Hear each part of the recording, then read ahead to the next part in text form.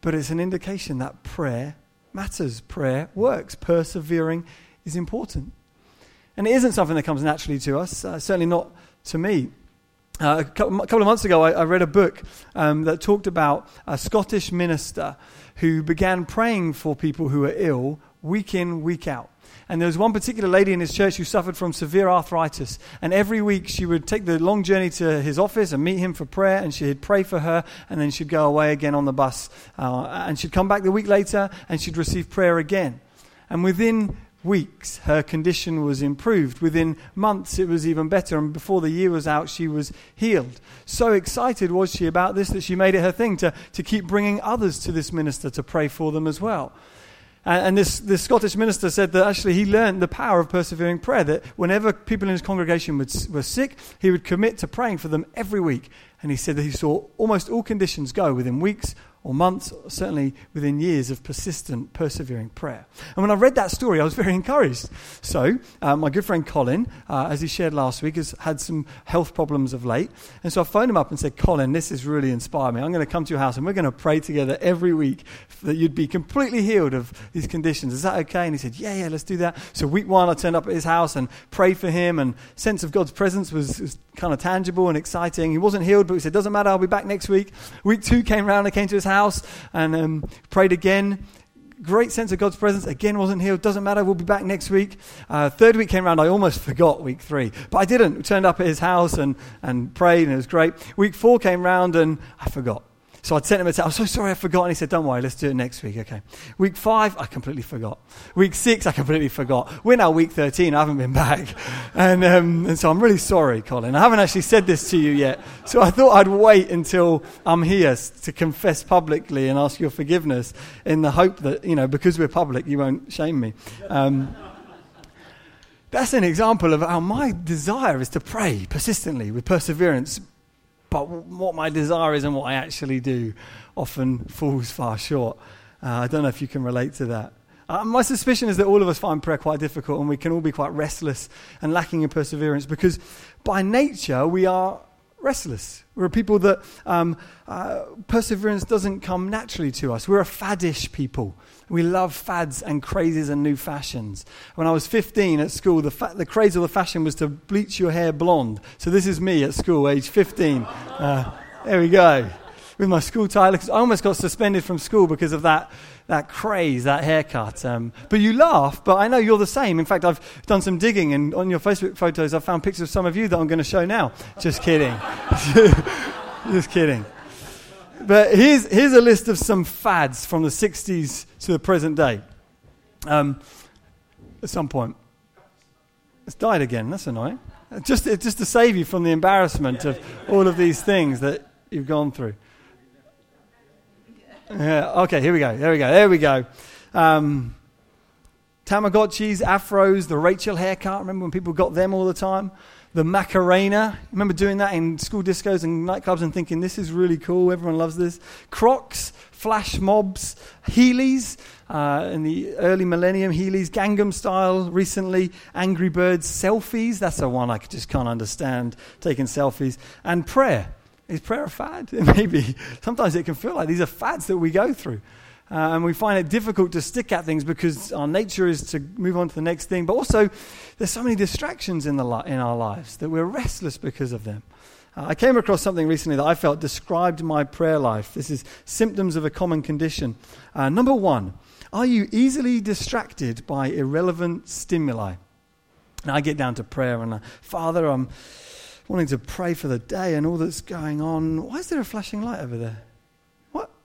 Anyway, Father, thank you that you love me. Thank you that I turned that off yesterday. Why is that flashing? Anyway, Father, that sums up my prayer life so much. Or number 2, do you often impulsively abandon one task in favor of another?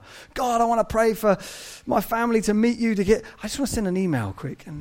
Okay, God, I want to pray that you'd rescue them. And I wonder what I need to, and you go and, I was praying, wasn't I? Or I wake up in the morning like, oh man, that was a good prayer. I finished what I started the night before. Or number 3, do you often have a tendency to act without regard to consequences, often at the expense of personal safety? I don't know about that one. That doesn't really describe my prayer life. It's probably just as well, because those three things is a description of someone with ADHD. Which, if I'm honest, I feel like I have ADHD when it comes to prayer, attention deficit, hyperactive disorder. I try to pray, but there's so many shiny things around. And what Jesus says is this: will not God give justice to his elect, his people, the ones he's chosen and pulled out of the world, to those who cry to him day and night? Day and night. Are you serious? That sounds like a lot of praying. That sounds like a lot of hard work. Maybe Jesus didn't mean day and night. But in the New Testament, there are other verses that talk about the importance of praying at all times with all kinds of prayers. Or Paul writes to a church in Thessalonica and says, pray without ceasing. Pray without ceasing. But I've got to take the kids to school, or I've got to send that in. What do you mean by praying without ceasing? So we find it hard to pray because of our nature and because of distractions. But learning to pray persistently over a long period of time is powerful, and it matters. A friend of mine was telling me recently that a few months ago he was invited to visit a man in hospital who was sick.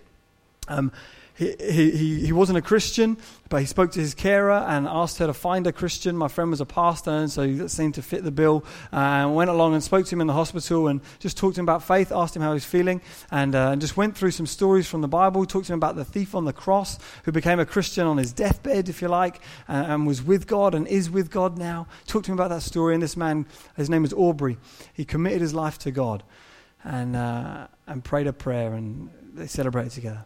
A few weeks later, my friend got another phone call to say that this man, Aubrey, had died a few weeks after coming out of hospital. He was quite an elderly gentleman. And they asked my friend if they're going to take the funeral for them. So he did, went along, took the funeral, and was able to share at the funeral that Aubrey had become a Christian in the last few weeks of his life. And it had really impacted him, given him a confidence that when he dies, he was going to go be with God and would be part of the new creation. And he told this story and preached the gospel. And afterwards, a lady named Betty came up to him, and she was in floods of tears. And she kept kissing him and hugging him and saying, thank you so much, thank you so much. He asked her what was going on. And she said that Aubrey used to be her next door neighbor. And 40 years ago, her and her husband and Aubrey and his wife would meet. They were quite good friends, lived next to each other. And often she would share the gospel with him and try to talk to him about faith. And every time he would kind of just close the door and say, no thanks, I don't want to talk about that. He was an avowed atheist, quite angry about it. And they since parted company. But this lady, Betty, had prayed, she said, for 40 years that this man would become a Christian. She said, I had no idea that he'd become a Christian until you shared that during that address. And she was so encouraged. There is power in persevering prayer over the long haul. But I think if we're honest, the main reason that many of us find it difficult to pray with persistence and perseverance is actually more because of this, because of difficulties, because of life's disappointments and hardships. We experience disappointment. Prayer doesn't work like we think it should. The genie doesn't answer all of our wishes, even though we use the right formulae and pray the right system of prayers and go to all the meetings and do all the fasting, and yet still it seems God says no when we ask. And because of repeated occasions like that, we find ourselves going, this clearly doesn't work, or if it does work, I'm not doing it right. And because of difficulties, we can find persistent prayer difficult. I came across this letter written by a lady called Joanne. It was published in a book I came across, and she said this: if you'd have asked me as a young Christian whether I believed in prayer, I would have quickly said yes. I would have told you about the time I spun out in the snow and didn't get hurt, or the time I dropped a house key somewhere in my car and couldn't find it for hours until I prayed. Maybe God takes care of new believers, I don't know. He doesn't seem to take care of old timers though. I could list probably 100 prayers that haven't been answered. I'm not speaking of selfish prayers, but important prayers. God, keep my kids safe. Keep them away from the wrong crowd. All 3 ended up in trouble with the law, abusing drugs and alcohol. I've got to say, Jesus' story of the persistent widow who keeps pestering the judge sours. Thousands of people pray for a Christian leader who has cancer and he dies. What did Jesus mean by that parable? That we keep beating our heads against the wall? She goes on to say, I've been living at the edge of the abyss for several years now. I went to my mentor and I poured out my soul, describing in detail all I've been through in the past few years with my health and especially with my kids. What do? I asked. He sat there for the longest time and said, "I don't know, Joanne." He sighed. "I waited for words of wisdom. None came." That's how it is with prayer too. There's a gap so often between what we hope for, what we pray for, and what we experience in real life. There's a gap of difference. And all of us, I'm sure, can relate to that story. I prayed for my husband to get saved, or my wife to enjoy this, or for a new job, and it didn't happen. I prayed for this person because I thought I was going to marry them and I didn't. Or I prayed for my friendship circles that God would help me and give me strength, and he didn't. Or I prayed that I'd pass this exam and I didn't. Or I prayed I'd get that job or any job, but I didn't. And I prayed my dad would become a Christian and he didn't.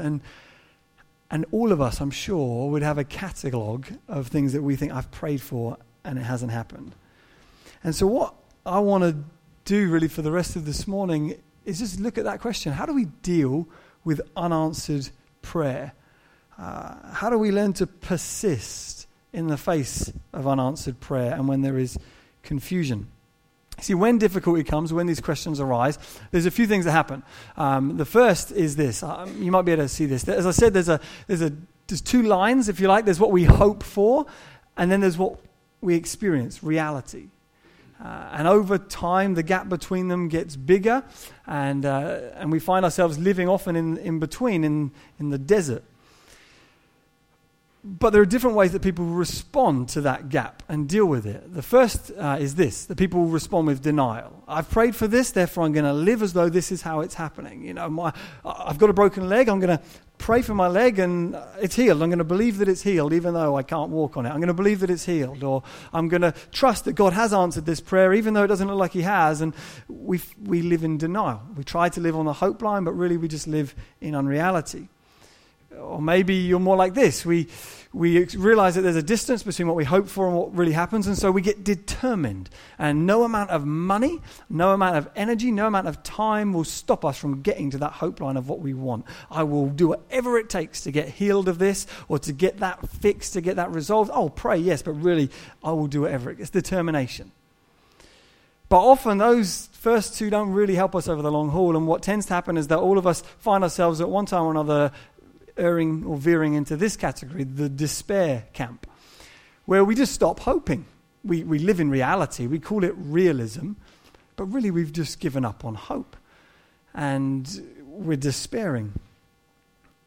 What do you do with that gap between hope and reality? How do you respond to that? In the bit that we read, it seems that Jesus' answer would be, you pray. You keep praying. In Luke 11, just a few chapters before this one, he told a similar story about the importance of persisting in prayer. He says you need to ask and go on asking, knocking and going on knocking, seeking and going on seeking. You need to resolve to keep hold of God. Resolve to keep hold, maybe. But if you're anything like me, I find that it's when I get to points like this that cynicism begins to set in. I want to talk about cynicism for a little bit. Cynicism is this kind of quiet distrust of God, distrust of leaders, or distrust of friends. We don't ever say that we don't trust or we don't believe, but within our hearts we harbour this, yes, but there's another angle, isn't there? Yes, but there's something you're not telling me, isn't there? And eventually what happens when we live as cynical for so long, we end up wearing this badge, skeptical, and it becomes a badge that we wear with pride. It's a badge that says, I'm skeptical, and we like it to mean I'm a thinking person. I'm not going to be taken in by unreality. I'm a thinking person. But actually this badge of skepticism stands in stark contrast to what Jesus says we're supposed to be childlike. You can't be childlike and skeptical at the same time. But what we're wanting to communicate is, I'm an expert. I used to hope, I used to pray a lot, but things didn't happen. So now I'm an expert and we don't do that anymore. Cynicism begins in the Bible story right back in the Garden of Eden. When God creates the earth, creates man and woman in this garden, and he says to them, you remember the story, there's a tree with some fruit, you don't eat that one. You can do whatever you like, but you don't eat that. And the story goes that Satan, in the form of a serpent, came to Eve and said, why don't you eat that fruit? She says, we can't eat it because God says if we eat it, we'll surely die. So the devil says, you won't surely die.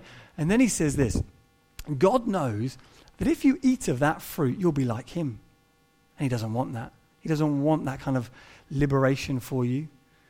What he's doing is he's kind of feeding in this seed of doubt and distrust. You can't trust God.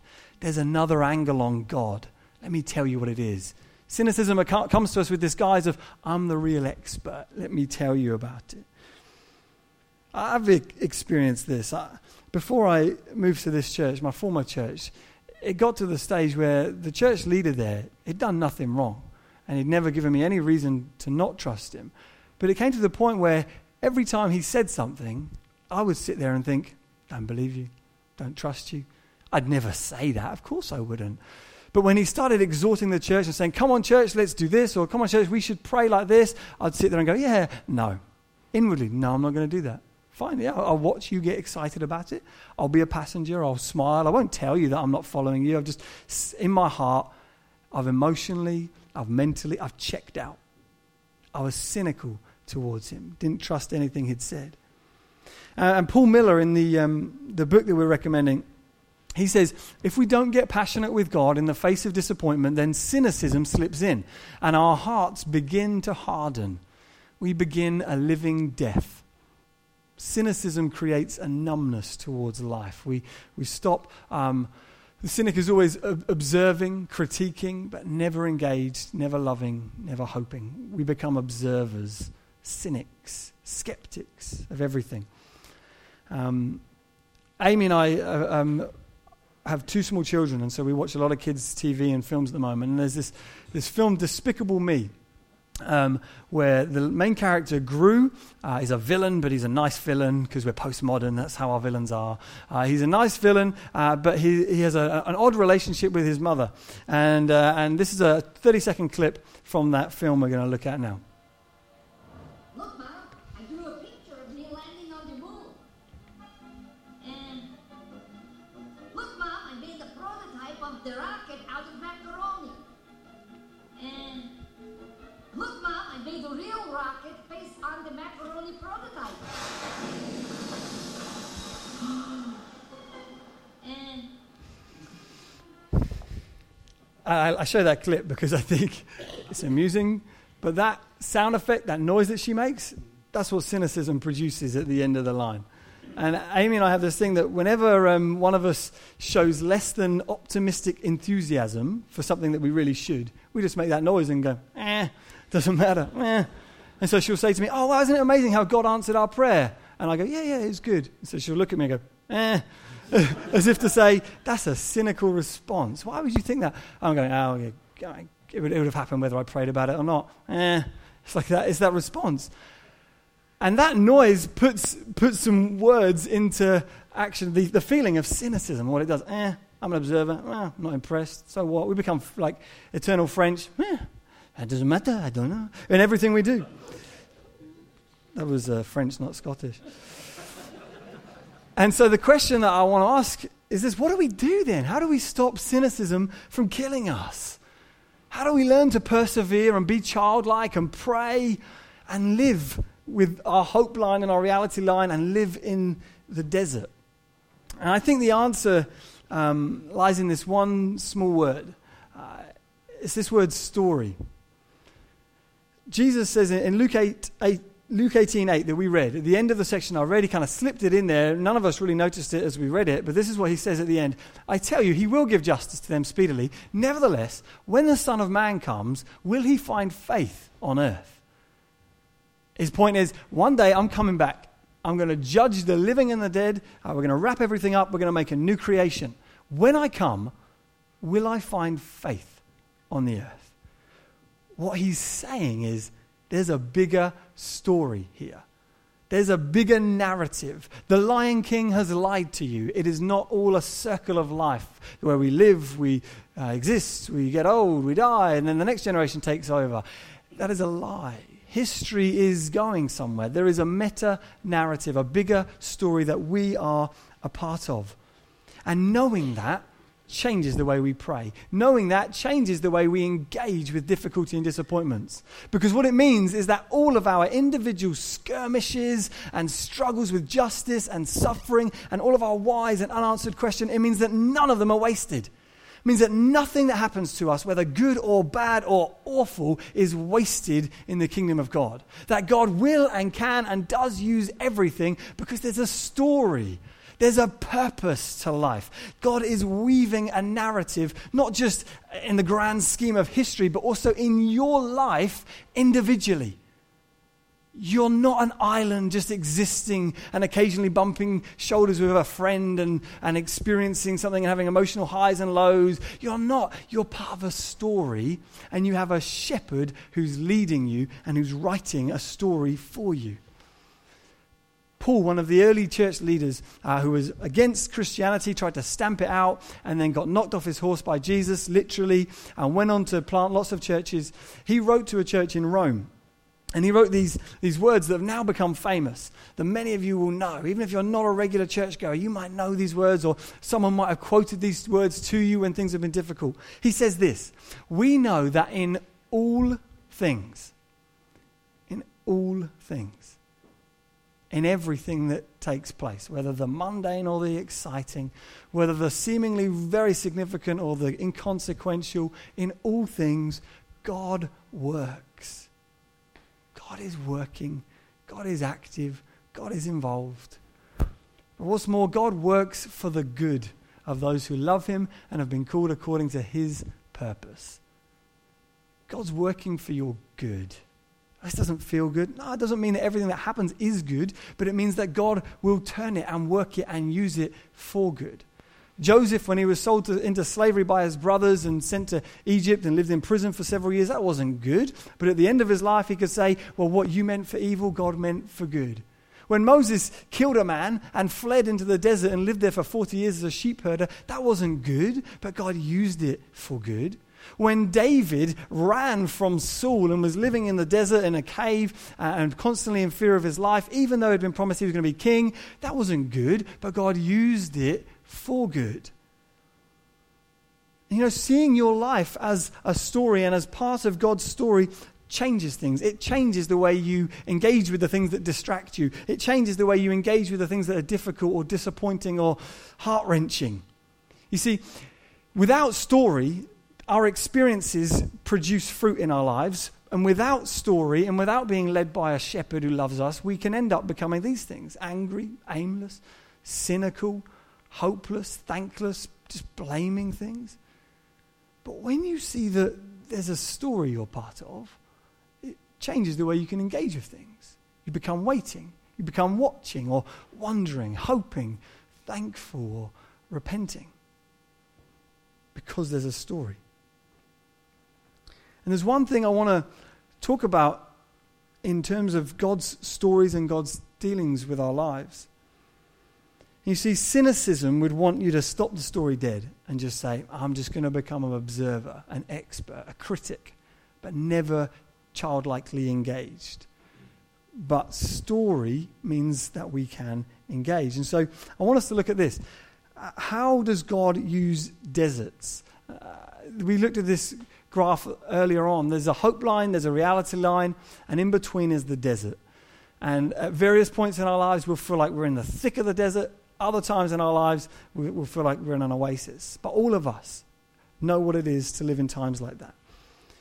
God, in the Bible, takes everyone that he loves through deserts.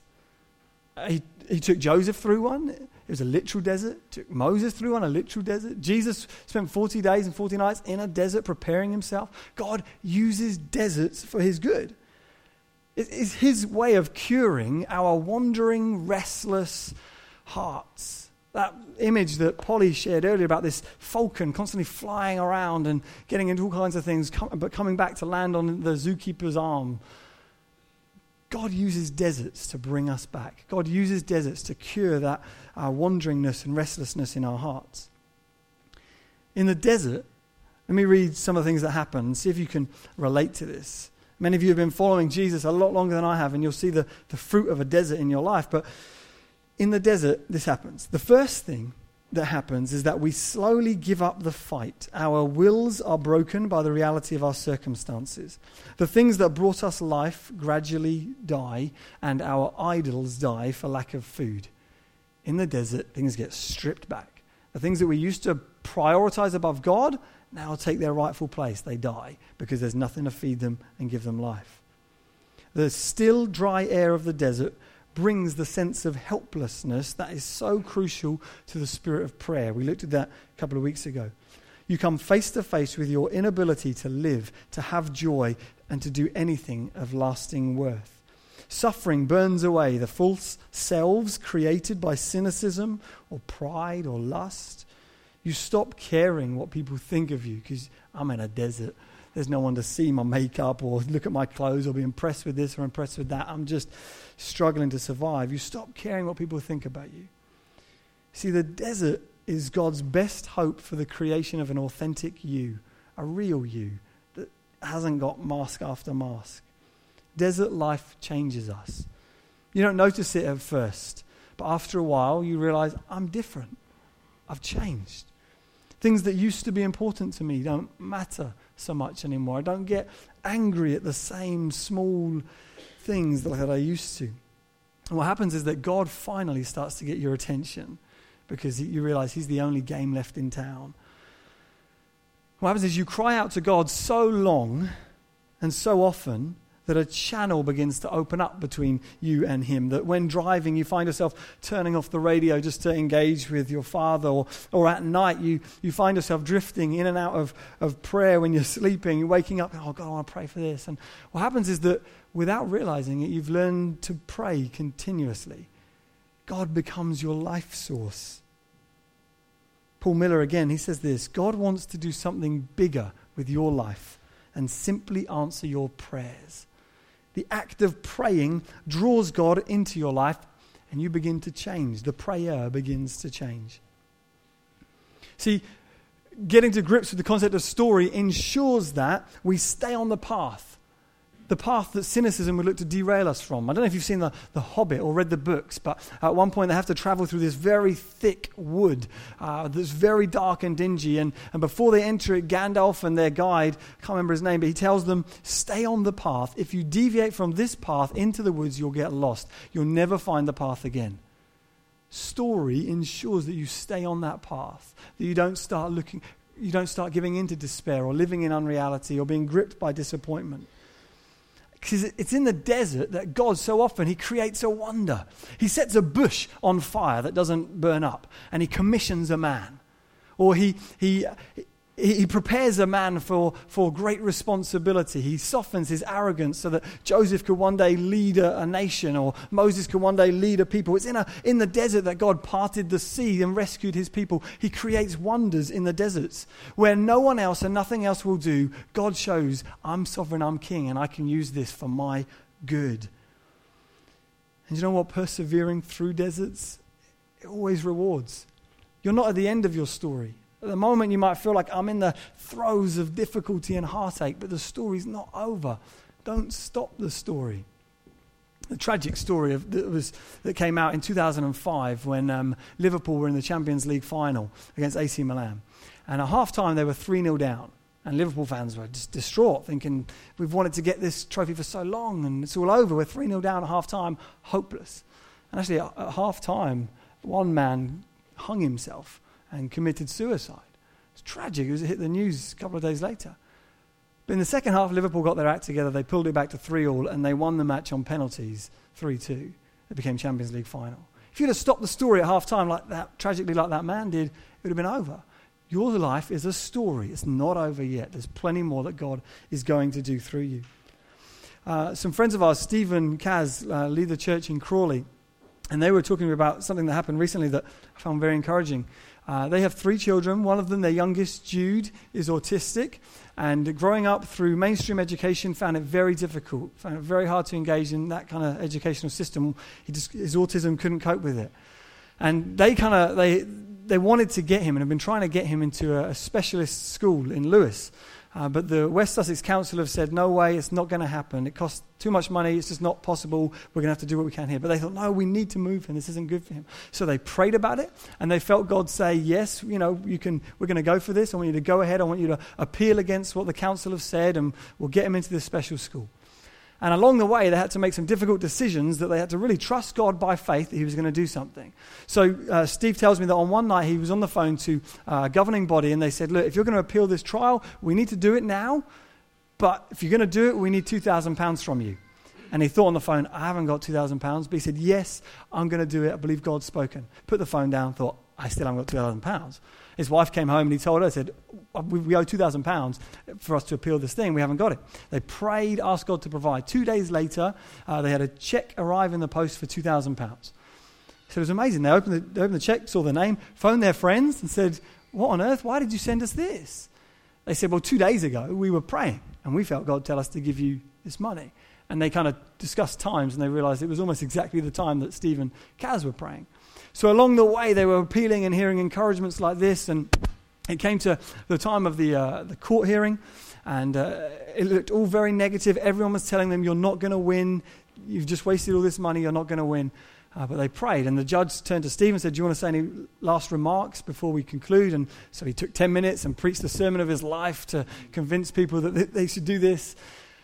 And that was it. They went away from the courthouse, didn't hear anything. 6 weeks later, they got a letter from West Sussex County Council saying, it is with immediate effect that we think your son Jude should be transferred to the specialist school in Lewis, and they're going to pay for taxis to get him there to and from school every day. He said that was only a couple of months ago, but the difference it's made in Jude's life has been amazing. They said before that, what would happen was that during lunchtimes, Jude would be sat in the cafeteria in the corner with his lunchbox on the radiator with his hands over his ears and his eyes because it was just too traumatic for him. Now he comes home from school talking about the friends that he's made at school and who he plays with at lunchtime. Because they persevered, because they trusted God, because they knew that God was writing a story and that story wasn't finished yet. Persevering prayer is powerful.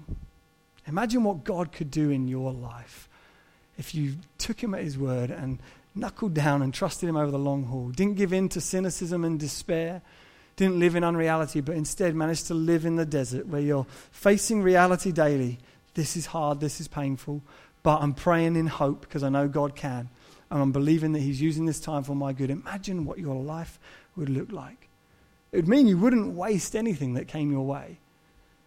You'd learn to trust again. You'd learn to see God's hand at work in everything. You'd learn to see what he's up to and what he's teaching you. Can you imagine how our church would change if we were full of Christians who got hold of this? And I make a commitment to Colin that I'm going to pray and see it through. Can you imagine how many more stories of God at work we'd have? A friend of mine who leads a church in Bedford tells a story of a guy in his church who got hold of this. And it was a friend of his or somebody new in the church who had severe back pain. And he said, I believe God will hear my prayer if I persist. So he went over to speak to this guy, prayed for his back, and nothing happened. A week later, the guy came back, saw him again, prayed for his back, nothing happened. 3 weeks, 4 weeks, praying for him every week, nothing happened. On 1 week, my friend, the guy was in the church and couldn't see this other guy.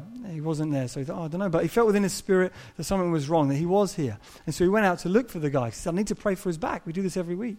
And he came out into the car park and found the man doubled over in pain by his car. Couldn't move because his back had seized up, he was in so much pain. And so he prayed for him there and then, and God healed him there and then. And he's been walking without back pain ever since. I hear stories like that, and I think of friends I know who are in severe pain because of back pain. And I think, oh God, do that here. Imagine how our church could transform if we got hold of this. Now, at the moment, we have our prayer meetings once a month. And we don't get loads of people to these prayer meetings. I'd love it if we could. I'd love it if you just saw that as a date in your diary and said, I know life's busy, but I'm going to get to that prayer event.